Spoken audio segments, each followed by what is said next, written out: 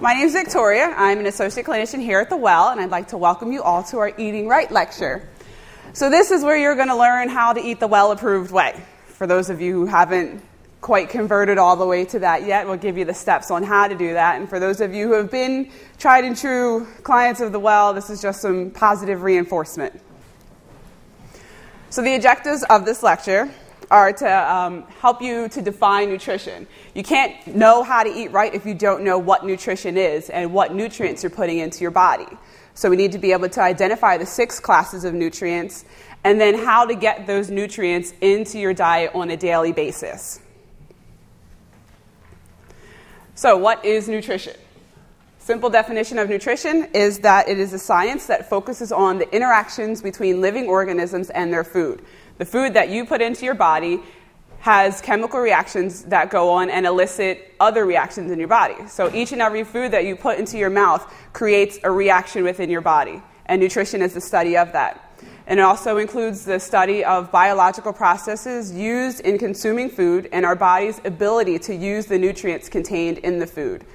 So not only do we want you to learn how to eat right, but we also want to have your body be able to digest those nutrients properly. So that's why diet and supplementation go hand in hand here at The Well, because if you can't digest properly, you won't get the full benefit from the foods that you're consuming. So we want your digestive system to be as healthy as possible so that you can get the full benefit from the foods that you eat. So nutrients are the chemical substances contained within foods, and they are necessary to sustain life. They provide fuel or energy for the body. They allow us to build body structures like tissues, bones, hair follicles. All of that comes from the nutrients that you consume. And they also regulate and assist in bodily functions. Some key nutrients are actually hormones and enzymes. Just one little vitamin can allow for optimal enzyme function. If you're lacking that trace vitamin, then you don't have the optimal enzyme function that your body needs to carry out certain activities. So there are 6 classes of nutrients. Today we'll focus on the macronutrients, and macronutrients they're called macro for 2 reasons. One, they are large molecules, hence the name macro. So those are water, proteins, fats, and carbohydrates. They're also macronutrients because you need them in higher quantities. Micronutrients are small molecules, and they're needed in small quantities. They are vitamins and minerals. We'll touch a little bit about vitamins and minerals tonight, but we won't really focus on that. Like I said, the main focus will be on those 4 macronutrients. Water is the first macronutrient, and it is the most important nutrient in your body. A human can go 8 weeks without food, but if you go even several days without water, you will not survive. The longest that somebody can go without water is about 10 days. So water is key to survival, but not only survival, but optimal functioning. There's a big difference between surviving and functioning at an optimal level. We want you all to optimally function, not just survive through your day. Here's a little math for you. If you lose 2.5% of your body weight from water, you lose 25% of your efficiency. So just a small amount of dehydration will cut your body's efficiency by 1/4. So that's how important water is to your body. And our bodies consist of 55 to 60% water. And water is found in every single tissue of the body. There are many different roles of water. Here are just some that I've highlighted. It improves oxygen delivery. So oxygen is required for every single cell in your body in order for you to function. And water is that conduit for oxygen to get it to your cells. It also transports nutrients in and out of the cells. So when you digest foods, it gets absorbed from your digestive tract, and because of water, those nutrients get carried to each and every organ and cell. It also hydrates. Cells are mostly water. That little plasma that's floating around in cells, that is all because of water. So you need water in order to have good hydrated cells. Water cushions your bones and joints. So anybody who has some achy joints, you wake up, your knees are a little achy, your back's kind of tight. Think about how much water you drank over the last couple days. Are you dehydrated? It could be just simple dehydration that's causing that achy joint. Also, it's a shock absorber to your joints and your organs. So if you're an athlete, if you work in construction, or if you just have a bunch of 2-year-olds or 3-year-olds that run around and cause you to bump into things, that water allows for shock absorption from any kind of impact. Water also helps to regulate body temperature. So if you're out in the sun on a hot day, what do? Do you drink soda to quench your thirst? Some people might, but does it really quench your thirst? You need water to help regulate that body temperature in order for you to sweat and to get rid of your body temperature, or to lower that body temperature. Water also helps remove waste. So if you're dehydrated, you're trying to detoxify from chemicals or metals, or you have parasitic die-off, if you're dehydrated, that die-off or that detoxification is not going to get out of your body. You need some kind of transport system to move those chemicals or those metals or that die-off out of your body. And water is the way that we do that. It also flushes toxins, and it improves cell-to-cell communication. Water is a conductor. It conducts energy or electricity. And cell-to-cell communication happens by electricity in our body. So if we have good cellular hydration, we also can have good cellular communication. And it also empowers the body's natural healing process. So again, that's why all of us are here coming to the Well of Life Center. We want to heal and have optimal health. We can't do that without the presence of water in our body. So there are a lot of sources of water loss and gain, and it's not just what you ingest. These two little graphs show how much water we intake on a daily basis and also how much water we output. So your intake and your output should be about equal. So if you're intaking that, I don't know if everybody can see that, but it says 2,500 milliliters a day, that's 2.5 liters. Some of that water is actually produced by metabolic reactions that go on within your body. Just what's called cellular respiration, breathing in oxygen, causes water formation. And when you exhale, you breathe out CO2 and water. So that's one way that we get water. We also get water from the foods that we eat. And then the beverages that we drink. Ideally, we would like you all drinking nice quality water. And whatever beverages you may decide to add in addition to that, you have to look at the quality of it. Is it a diuretic? Does it cause water loss? If it does cause water loss, then you'll have to substitute the amount of water that you're drinking for that water loss that you're experiencing from the diuretic. Everybody know what I mean when I talk about diuretics? Caffeine, juices, sugar, those are all diuretics. And then water output, water comes out from exhaling, from the waste, whether that's urine or feces, also from sweat. Those are all ways that we lose water. So we need to be able to keep a good ratio of water or a good balance of water in our body. So if you see here, it says 92% of the water that we take in has to come from our food and our beverages. So we want to make sure that we're getting good quality water from filtered water sources, from good fruits and vegetables in order for us to stay hydrated. And then also water can't be stored. Even though some people may have some fluid retention in their body's not storing water to help hydrate their body. Their body's it's holding on to water in a sense in order to equal out your minerals within the body. So your body will not store water. We're not camels. We don't have a hump of water that we store for a rainy day, or a dry day, I should say. So we need to drink water every single day. So how much water should we drink every day? Half your body weight in ounces of water every day. Unless you're over 200 pounds, then it's 100 ounces every day, but that's the maximum. And then we also have to factor in what else you're doing. Are you drinking juices? Are you drinking coffees or caffeinated teas? Those things will counteract the water that you're taking in, so you have to be able to add additional water to that. All right, so the next macronutrient that we want to talk about are proteins. And proteins are your body's building blocks. Our body assembles over 50,000 different proteins to form our nerves, our organs, our muscles, and our flesh. Proteins act as enzymes. They act as antibodies. Proteins function as hemoglobin and also as hormones. So we need to have proper protein ingestion in order to have proper enzyme function and proper antibodies to help our immune system, to have proper hemoglobin production so that we can carry oxygen in our red blood cells to all of our body's tissues, and also for proper hormone function. So poor digestion, especially poor protein digestion, can lead to depression and mental illness. If you look at the makeup of some of the proteins that we take in, one of the amino acids or the little building block of that protein is called tryptophan. Everybody heard of tryptophan from Thanksgiving, eating the turkey? Well, tryptophan is found in many other different proteins, but tryptophan is used to make serotonin. And serotonin is your happy hormone.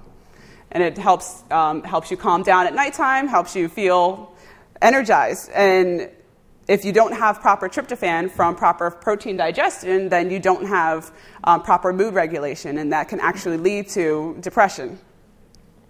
Also, sex hormones are made up of amino acids and fats.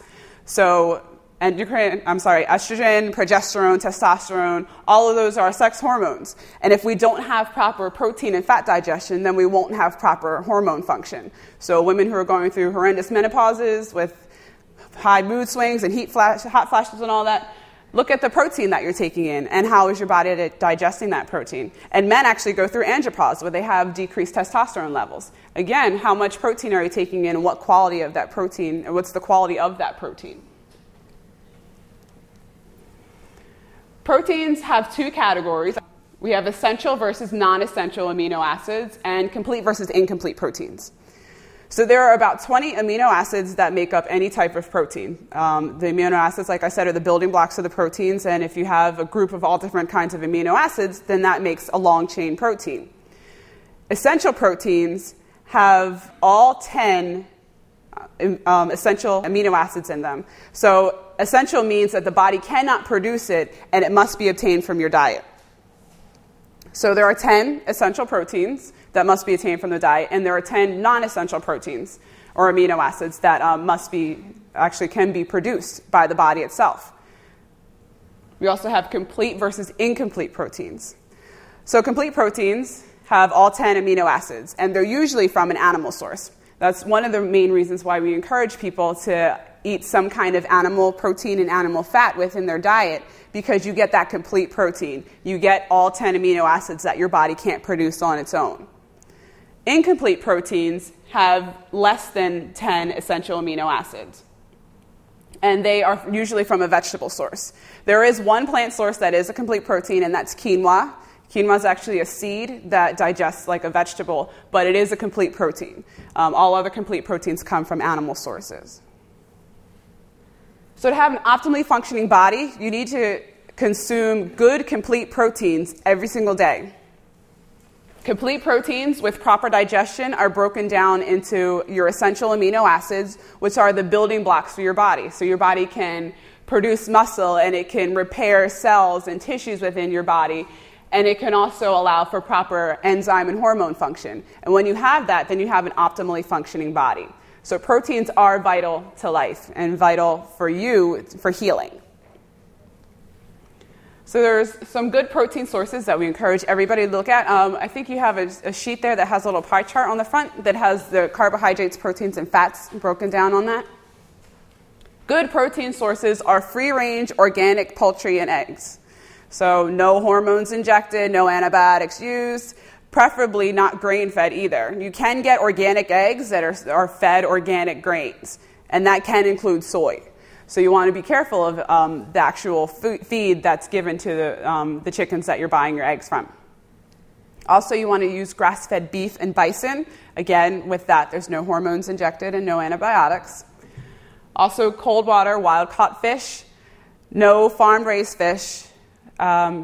In certain stores like Whole Foods, they have ocean raised, where it's not quite wild caught, but the conditions are like ocean water, so you are able to use ocean raised fish.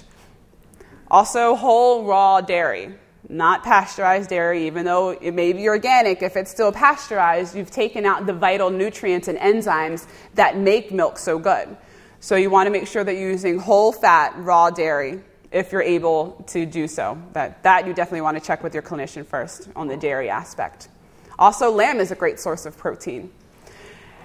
And even though we have beans, legumes, and quinoa up there, they are not the ideal source of protein. Again, beans and legumes are a plant source of protein. They're incomplete proteins, and oftentimes the problem with eating beans and legumes is we don't prepare them properly. So I will go over some proper preparation for those, so that if you are incorporating beans and legumes in your diet, that you prepare them in a way that will be beneficial to your body and not harmful. 30% of your daily caloric intake should come from proteins. Some people may need a little bit more, some people may need a little less. But as a general rule of thumb, we start people with 30% of their daily intake from protein. Next, we have fats. This is our third macronutrient. Fats are very vital to your body. The American diet, which I'll go over a little bit, is very centered on low fat, using canola oils and vegetable oils and margarine and all different kinds of fat substitutes. Your body needs good quality fat in order to function properly. And fats are actually a long-burning source of energy. They're like log versus kindling. We'll go over carbohydrates next. Carbohydrates are a quick burn, they're a quick source of energy, but once those burn out, if you don't have good fat stored in your body or taken in through your diet, then you're not going to have long-term energy. So you want to make sure that you're getting good sources of fat within your diet.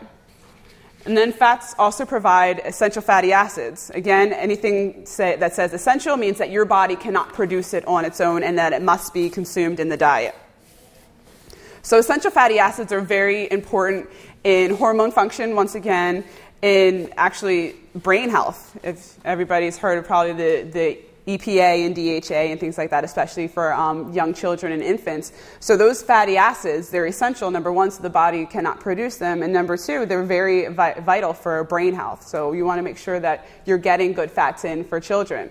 If you look at what doctors or pediatricians will say for children, they say don't give them skim milk or 1% milk. They actually say for children, give them whole milk because it has that fat in it. And we should actually do the same thing. We should have the whole fat dairy products as well. So fats, again, play several roles within our body. Like I said, it's a source of energy, especially for the heart. I don't know if anybody's into medicine or if has ever watched surgeries on TV. I'm sorry, I'm a nurse, so I'm all about the medical aspect of some things. But your heart actually has a layer of fat surrounding it.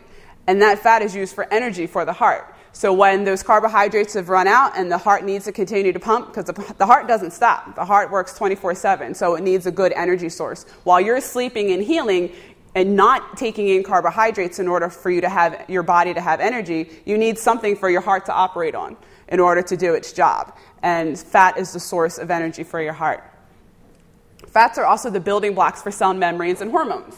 So our cells should be squishy little donuts that kind of travel through our body, that don't get caught up anywhere, can travel where they need to and do their job. But if you have rancid fats or processed fats in your body, then your body ends up using those bad fats in order to make your cell membranes. So if you have that happen in your body, you actually have rigid cell membranes. So that actually leads to things like atherosclerosis, where you have hardening of the arteries. Those arteries harden because you're putting rancid fats in those cells, and it ends up becoming very rigid. It's not pliable anymore. It can't expand and contract the way that it's supposed to. So people are told to stay away from saturated fats and things like that from the medical community, but they're replacing their fats with things like canola oil and processed vegetable oils, and they're ending up hurting themselves more than helping themselves. So fats also aid in absorption of your fat-soluble vitamins. If you don't have fats in your body and you're not ingesting fats, then you're not going to get your good fat-soluble vitamins. Vitamins A, D, E, and K. You need fats in order to have those vitamins. And also, mineral absorption is dependent upon good fat intake. Fats are required for the use of proteins. So if you're getting a good protein diet and you're absorbing those proteins well, but you don't have fats to complement those proteins, then you're not going to get the full benefit of your proteins. So you want to have good fats in with your good proteins as well. And fats slow the digestion of carbohydrates. One of our favorite snacks here at the Well of Life is an apple and almond butter with coconut oil. You have the apple, which is a good source of carbohydrate, but it's still a sugar. So sugars can spike your blood sugar quickly and kind of drop it just as quickly. If you add a fat into it or a protein into that, it slows the digestion of it, allowing your body to get the full benefit of all the nutrients that you're taking in. So you want to incorporate fats in order to have good carbohydrate digestion. It's also a protective lining for your organs. Again, that cushioning shock absorption factor that water has, fat has that same action as well. And most importantly, fats make food taste good. That is the most important part, I think, of fats. Because if you take out fats, you're eating low-fat food, they have to add in some kind of flavor in order to make it palatable. And usually it's sugar that they're adding into those low-fat foods. So we want to, again, encourage you to stay away from the low-fat foods, stick with the whole fat, and it'll make your food taste better. So there are 3 different classifications of fats.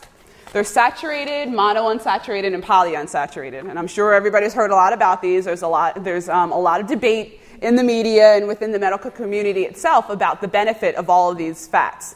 Saturated fats are not the bad guy. Your body needs saturated fats. It actually operates better on saturated fats. There have been some studies from Rustin A. Price. Is everybody familiar with Rustin A. Price? He's done studies on indigenous populations that have had diets that consisted of almost 80% saturated fat. And they lived to be 90, 100 years old. There was one, I believe it was an Inuit woman who Rustin A. Price studied, who had 26 children and didn't have any cavities. She was perfectly healthy. All of her children were fine, no birth defects. And she lived on that high-fat diet. But that was how her culture's body needed to operate on that high fat. So saturated fats are actually very good for you. They're stable. They will not go rancid easily. They are usually a solid or semi-solid at room temperature. So things like butter and coconut oil are saturated fats, as well as your animal fats.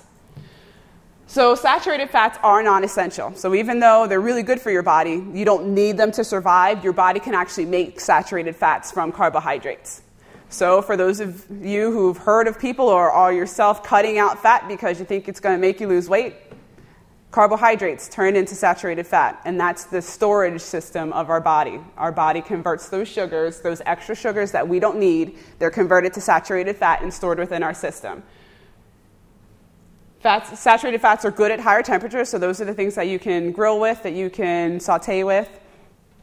And like I said, they're from animal fats and tropical oils. Then you also have monounsaturated fats. They're pretty stable. They also don't go rancid easily. They're usually a liquid at room temperature. They are also non-essential. Your body can make them from saturated fats. They're usually better at a low heat.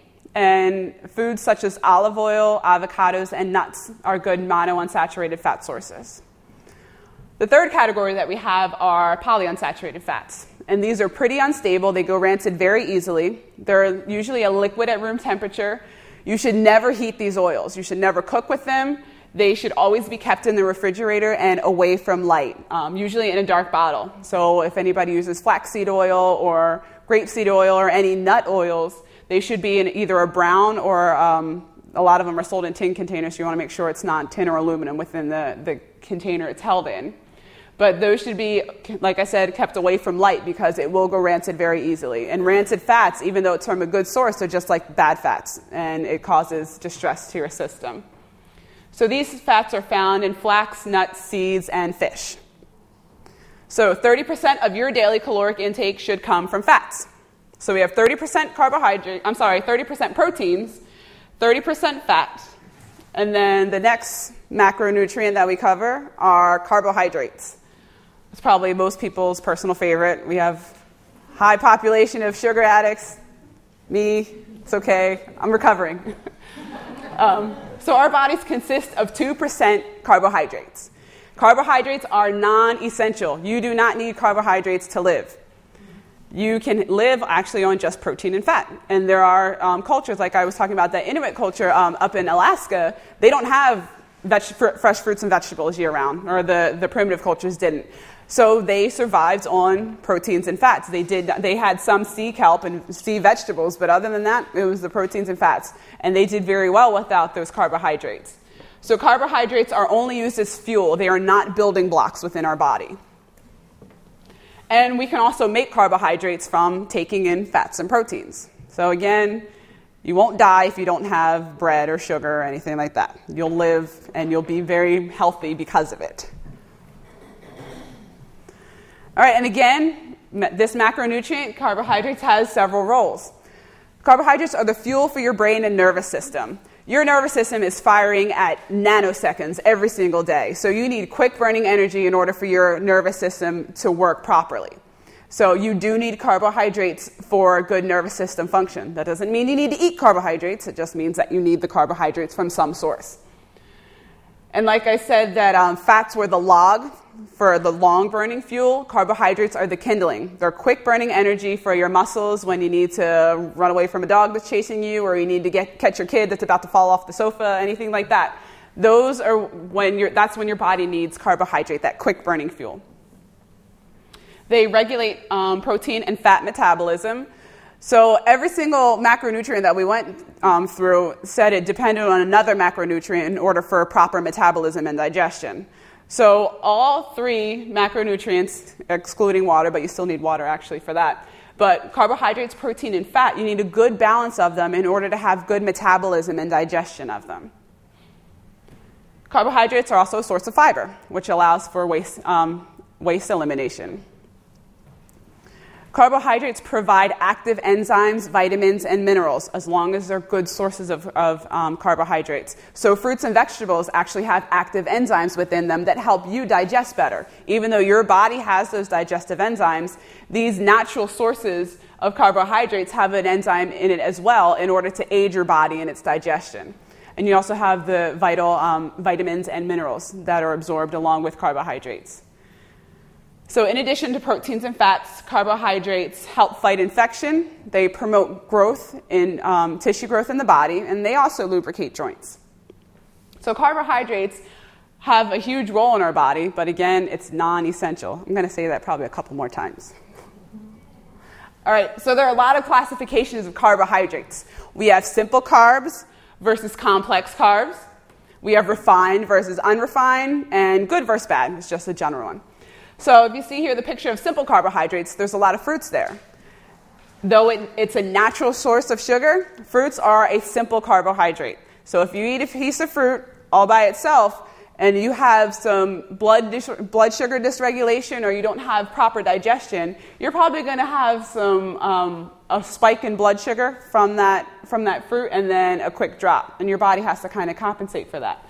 So though fruits are good for you, we want to kind of be aware of how you're eating your fruits and when you're eating your fruits and what you're eating them with. So we'll talk about that a little later as well. Complex carbohydrates are composed of polysaccharides. So they're big molecules. They are the starchy carbohydrates.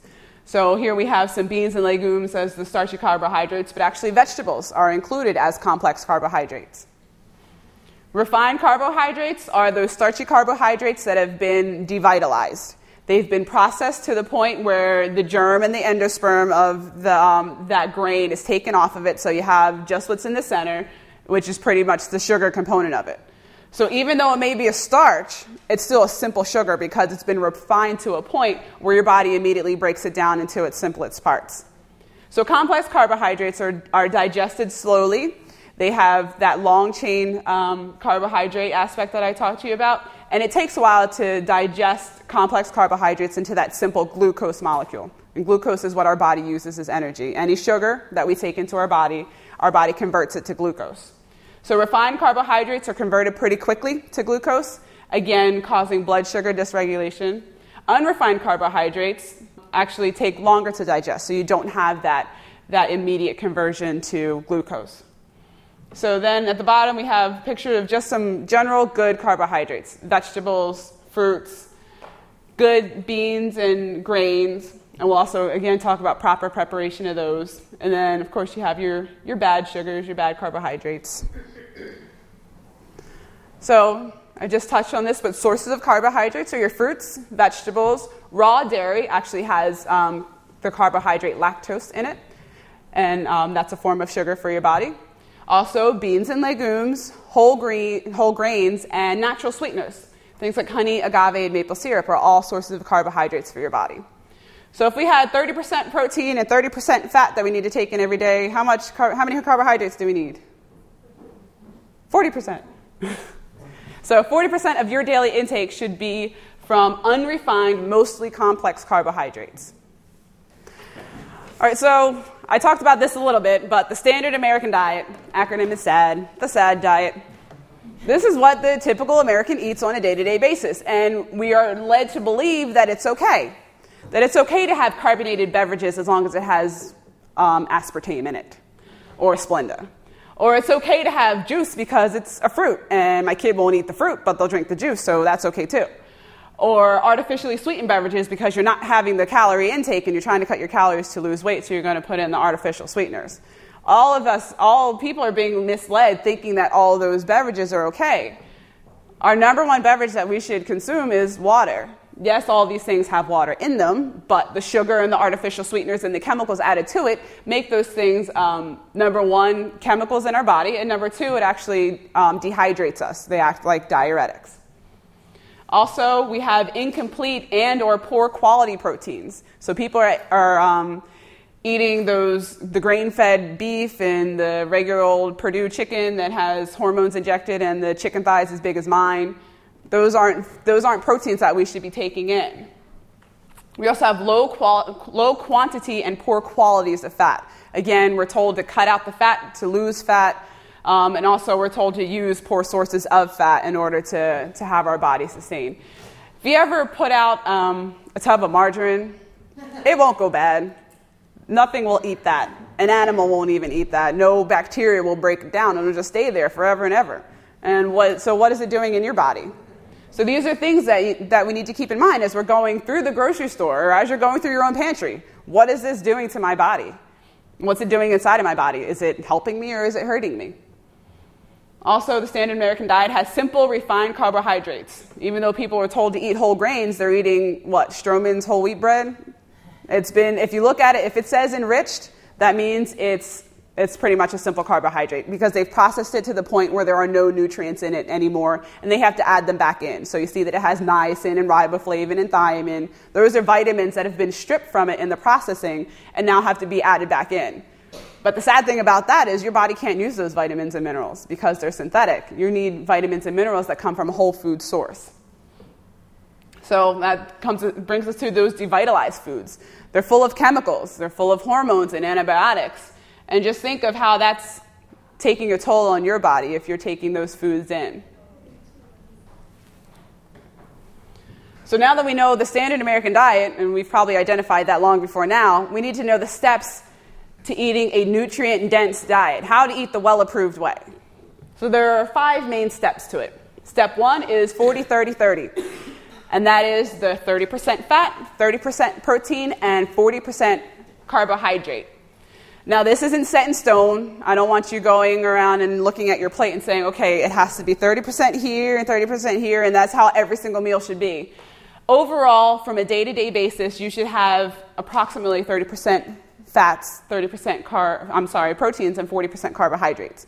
Now, some people, that actually may differ for them. Some people, if you're used to eating only 10% fat and your body isn't digesting very well, we don't want you jumping right to 30% fat and giving your gallbladder a run for its money. We want you to be able to digest those things properly. So it may be a slow process in getting you to that level, but that's our goal for all of our clients. So to continue talking about carbohydrates, again, those 40% carbohydrates, we can actually divide them into the starchy and non-starchy carbohydrates. So some people do better on less of the starchy carbohydrates. I know I do. I do much better without the starches. I crave the starches, but I do much better without them. So I'm actually better around 10% of starchy carbohydrates and 30% non-starchy carbohydrates. So this is called bio-individuality. Every person is an individual, but you're also biochemically an individual. So if your body doesn't do well with starchy carbohydrates, we're not going to tell you that you have to eat 20% starchy carbohydrates if that causes digestive issues or your body just can't really handle it. We want your body to get the correct balance that it needs. So if 10% starchy is good for you and 30% non-starchy, then by all means, that's what we're going to encourage you to eat. You also want to make sure that you have proper preparation of grains. So I touched on that a little bit about how to prepare your grains a little earlier, or at least warned you that you have to prepare them properly if you're going to incorporate them in your diet. So one of the staples for our clients that we encourage you to eat instead of eating refined breads is Ezekiel 4:9 bread or some other kind of sprouted grain bread. Those grains are not processed. They do not have the vitamins and minerals taken out of them, and they're sprouted. If you look at any traditional culture, they would not just take wheat out of the field, grind it up, and make bread right away. They would actually sprout that those kernels of wheat, or they would soak them and then dry them and then use it. And the reason why we do that is because there is a chemical that's actually naturally within those carbohydrates or those grains, and it's called phytic acid. Phytic acid is a protective mechanism for the carbohydrates so that they don't get broken down and eaten by any kind of pests that may have gotten into the plant. So you should be able to keep grains for long periods of time, and that's because they have phytic acid in them. That phytic acid, however, blocks us from digesting those carbohydrates, and it actually strips us of our mineral intake. So in order to have proper carbohydrate digestion, we need to break down that phytic acid in order for us to digest the carbohydrates properly. So that's why we have you soak, sprout, or ferment your carbohydrates. So just a quick tip on how to do that. To soak grains or legumes, it's really easy. All you need to do is put them in a bowl of warm water, and you can use whey or raw yogurt, about a quarter cup of whey or raw yogurt. And what that does is the whey or the raw yogurt has active enzymes in them. And then the enzymes actually help break down that phytic acid. So you just soak it overnight, then you can dry the grains again, or you can use them the next day. So if you're having brown rice for dinner, you may want to have, as soon as you're getting ready for work, put the brown rice in a pot with some water, let it soak throughout the day so that phytic acid is broken down, and then when it's time to make dinner, you have your rice already soaked for you, and you can make it right then and there. And the same goes with legumes or beans. So a lot of people, when they cook dried beans, they usually do a quick soak and they boil it for about an hour and then can make their beans however they're trying to prepare them. That doesn't break down the phytic acid within the beans. So you want to soak your beans overnight. Yes, it is sometimes a little labor intensive, or you just have to have proper planning, but that's the best way in order to have your body digest those grains properly. All right, so then we'll move on to proteins. Again, 30% proteins. You want to ensure that you have those good quality proteins. Proteins to avoid are soy, pasteurized and homogenized dairy, farm-raised seafood, pork and shellfish, grain-fed and hormone-injected meats. That's pretty standard as the well-approved way to eat. So if you're able to, I know the grass-fed, free-range, hormone-free are a little more expensive, but if it comes down to eating organic vegetables or getting grass-fed beef, get the grass-fed beef and then soak your vegetables and deal with it that way. So if it comes down to that, you want to start with having the grass-fed, free-range, organic meats, and then working your way along with the other foods that you're eating. Just a quick side note on protein. Studies have been done on many different vegetarian cultures, but there are no true vegan cultures anywhere. It's just not actually conducive to life to have a vegan culture. So any true vegetarian culture will have some kind of animal product in it, whether it's raw dairy or they use eggs or something like that. But there has never been a vital vegan community that has lasted. All right, so then leaves us with 30% fats. So we want cold-pressed extra virgin olive oil. Again, it should be in a dark bottle. Any of these fats that are now made into oils, they need to be in dark bottles and kept away from light. Virgin or extra virgin coconut oil. You want raw cultured butter. Animal fats are great sources of fat and protein. Raw, soaked, and or sprouted nuts and seeds. And in order to soak nuts, you can actually just soak them again in warm water, but you can add sea salt to it. You don't need to use the whey or the yogurt. You can just use sea salt. And the sea salt actually helps to break open the cell wall of the nuts and actually makes it more digestible. So nuts don't have that phytic acid that grains do, but they are sometimes harder to digest for the body. So, and if you are soaking nuts, you just soak them again for overnight or 8 hours, and then you can drain them and dry them, whether it's in a dehydrator or just let them air dry, or you can actually put them in the oven at the lowest temperature that'll go on with the door open until they're just dried, and that will actually dry the nuts out and allow them to be crispy again. Then you can also purchase soaked or sprouted nuts, already pre-soaked and sprouted. You can get them online, and you can actually get them in some stores now, especially health food stores. So you can also use raw cold-pressed oils from nuts and seeds, nut butters, And fats to avoid: fried foods, any kind of deep fried food that actually you're denaturing the food that you're cooking by deep frying it, and then you're also denaturing the fat, which causes distress to your body if you do that. Also avoid processed vegetable oils, hydrogenated and partially hydrogenated oils. So those trans fats that everybody's been hearing about, those are things that you do want to avoid. And even though it may say that it has no trans fats, you can still have a small measurable amount of trans fats in the product, and it can still be considered no trans fats. So if it still has even a trace of that trans fat, you're still getting that chemically altered, pretty much fake fat within the food. So this is an example of a daily food intake of the 40-30-30. A little off, but not quite. So if you look here, it gives you actually the caloric intake. So you can go to a calorie count, or they actually have books that have the calorie count for just about every single food that you can think of. And then you can do all the math and figure out exactly how much you're getting in terms of proteins, fats, and carbohydrates. So there's good use of vegetables here, good use of fruits, good fats interspersed through every single meal, and there's actually protein with every meal, and proteins with the snacks as well. So proteins, again, they help aid in the digestion of carbohydrates, and the fat that usually comes along with the protein aids in digestion. Step 2 to obtaining a nutrient-dense diet is eat a variety of foods and a variety of colors. Your plate shouldn't be all one color. Color actually brings in phytonutrients and antioxidants within your food, so you have the good antioxidants and good minerals when you're eating a colorful diet. Also, encourage you as much as possible to eat organic. Like I said, it may be a gradient where you start with the organic meats and then work your way up.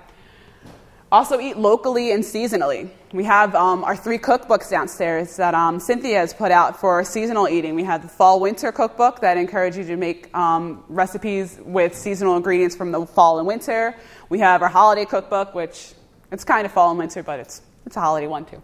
And then we also have our spring and summer cookbook that just came out last month. So again, we want you to eat locally. That way you actually have some kind of quality control if you know where your produce is coming from, especially if you're involved in a co-op. We have a co-op here that we're a part of, so we know the farms that our foods are coming from. We know the quality of foods that we're getting from that co-op. So we encourage you, and that also gives business to our local farms. There's a big attack on our farms, especially the small business farms that are still doing things with the no hormones and no antibiotics and the raw dairy. They're not profitable to the food industry. So if we support them by eating locally and eating seasonally, then we have our local farmers still with farms to use. Step 3 is eating a good portion of your foods raw. 30 to 50% of your food ideally should be raw, unless otherwise stated by your clinician. So those raw foods include raw fruits and vegetables, raw dairy, raw honey, and even if you make eggs that are kind of over easy, then you actually have that raw yolk component, so you can have that as well. Step 4 is drinking properly filtered water. So you want to make sure that the water filter that you're using, that you do indeed have, that you're using filtered water, whether it's just something on the faucet or a pitcher, some kind of filtered water. And a lot of you have probably seen our handout, and I forgot to put the website on here, but it's www.waterfiltercomparisons.com, and you can get the comparison price and effectiveness and actually price per gallon of water that each filter produces. So that's a good site to go on if you're looking to improve the quality of your water. If you have well water, you want to make sure that you get it checked on a regular basis. And also, if there are unsafe levels of metals within it, that you're filtering that well water as well. Also, using a safe water bottle that use glass or stainless steel. That's the preferable type of water bottle. We have several different kinds downstairs that we use. Drinking bottled water, if you're buying it at the store, you're getting, you may encounter some leaching of the plastics into your water, and also a lot of it is spring water, and you don't know the quality of that spring water and where it's coming from. So you want to make sure that you have a safe water supply. And again, drink half your body weight in ounces of water every single day. And no, the coffee that you had in the morning doesn't count.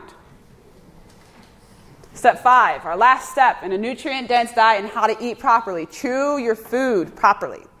We want to make sure that you're chewing 30 seconds for every single bite of food that you take. Seems like a really long time, and it is really hard if you've been conditioned to kind of inhale your food and then get up and walk away. There are several things that happen when we take the time to chew our food. Number 1, we can have conversation with our family while we're eating. It's a novel idea. And then also, you properly salivate your food. You get your salivary glands working. You have good moisture within the food. It produces a good bolus that goes down into your stomach, which then allows for proper digestion. Also, you start the digestive process when you chew. The actual chewing process breaks down the food into smaller particles, making it easier for your body to digest. So if you're chewing for 30 seconds, you may feel like you're chewing on nothing and you're chewing on water by the time that it's been 30 seconds, but that's beneficial for your body. That's how your body breaks down better. And then also when you're taking the time to chew your food this much, you're really into parasympathetic mode. And that's when our bodies digest better, when we're sitting down. So we shouldn't be standing at the kitchen counter, eating our breakfast really quick, or driving to work, eating our breakfast. We should be sitting down, taking the time to chew. So take a bite and put your fork down and then chew that bite. Take your time to chew it. And then once you swallow it, take the next bite. So take your time to eat properly. Right. So then we have some things to avoid. You want to avoid cooking in the microwave or in nonstick or aluminum cookware. So the vessels that you cook in and the method in which you're cooking your food play a huge part in the quality of your food intake and also in your health. So if you're taking the time to buy organic fruits and vegetables and you have grass-fed organic eggs and all those things, and then you stick it in the microwave to cook it, you're taking all the benefit out of it. So it's just as easy to scramble some eggs on the stove as it is to put it in the microwave and scramble eggs. You also want to avoid refined and hydrogenated vegetable oils. Again, they're very hard for your body to digest. They cause inflammation within your system. They are an immune stress, and it causes rigid cell membranes. Also avoid white flour and sugar. Again, that is a very simple carbohydrate. White flours, white sugars, white potatoes, white rice. Those are all very simple carbohydrates that, number 1, they mess up your digestion just in general because of the pure nature of them. They prevent proper digestion. And number 2, they also cause blood sugar dysregulation. Also, you want to avoid canned foods. Now, if you're canning at home using jars and things like that, that's fine. But if you're buying Green Giant or Del Monte corn or peas, that's something that you want to avoid. Also avoid pasteurized, homogenized, low-fat or non-fat dairy. Again, that goes back to the whole fat raw dairy that we want to eat. If you're taking out the fat in the dairy, number 1, you're processing it to a point where it's really not even milk anymore. And number 2, you're taking out all the benefit of it. Not only are you taking out the fat, but you're taking out the active enzymes that help your body break down the milk sugar. Also avoid artificial vitamins. Like I stated earlier, the enriched grains, if you're putting artificial vitamins in them, your body cannot utilize those artificial vitamins, and your body ends up depleting its own stores in order to make up for that artificial vitamin intake. You want to also avoid artificial additives, preservatives, colorings, flavors, all those, and that's just chemicals within your body. So if you remember back in some of your assessments and when you're in with your clinician and they tell you that you're blocked with chemicals and it's from food dyes and preservatives, it's from those processed foods that you may have eaten or that you may have eaten 10 years ago. But this is something that your body cannot deal with, so we want to make sure that you eliminate that from your body as much as possible. Also, refined table salt is something that you want to avoid. Again, it's chemically altered to, number 1, make it white, and also the iodine and the other minerals that are added to it are actually not good sources, so your body can't really use what's in it. So people are told to put salt on their food to get good iodine source, but that iodine is very altered, and it's a manufactured iodine, so your body can't really use it properly anyway. So good old sea salt. If it has a color to it, that's better, gray or pink sea salt. So that's what we want to use instead of that refined table salt.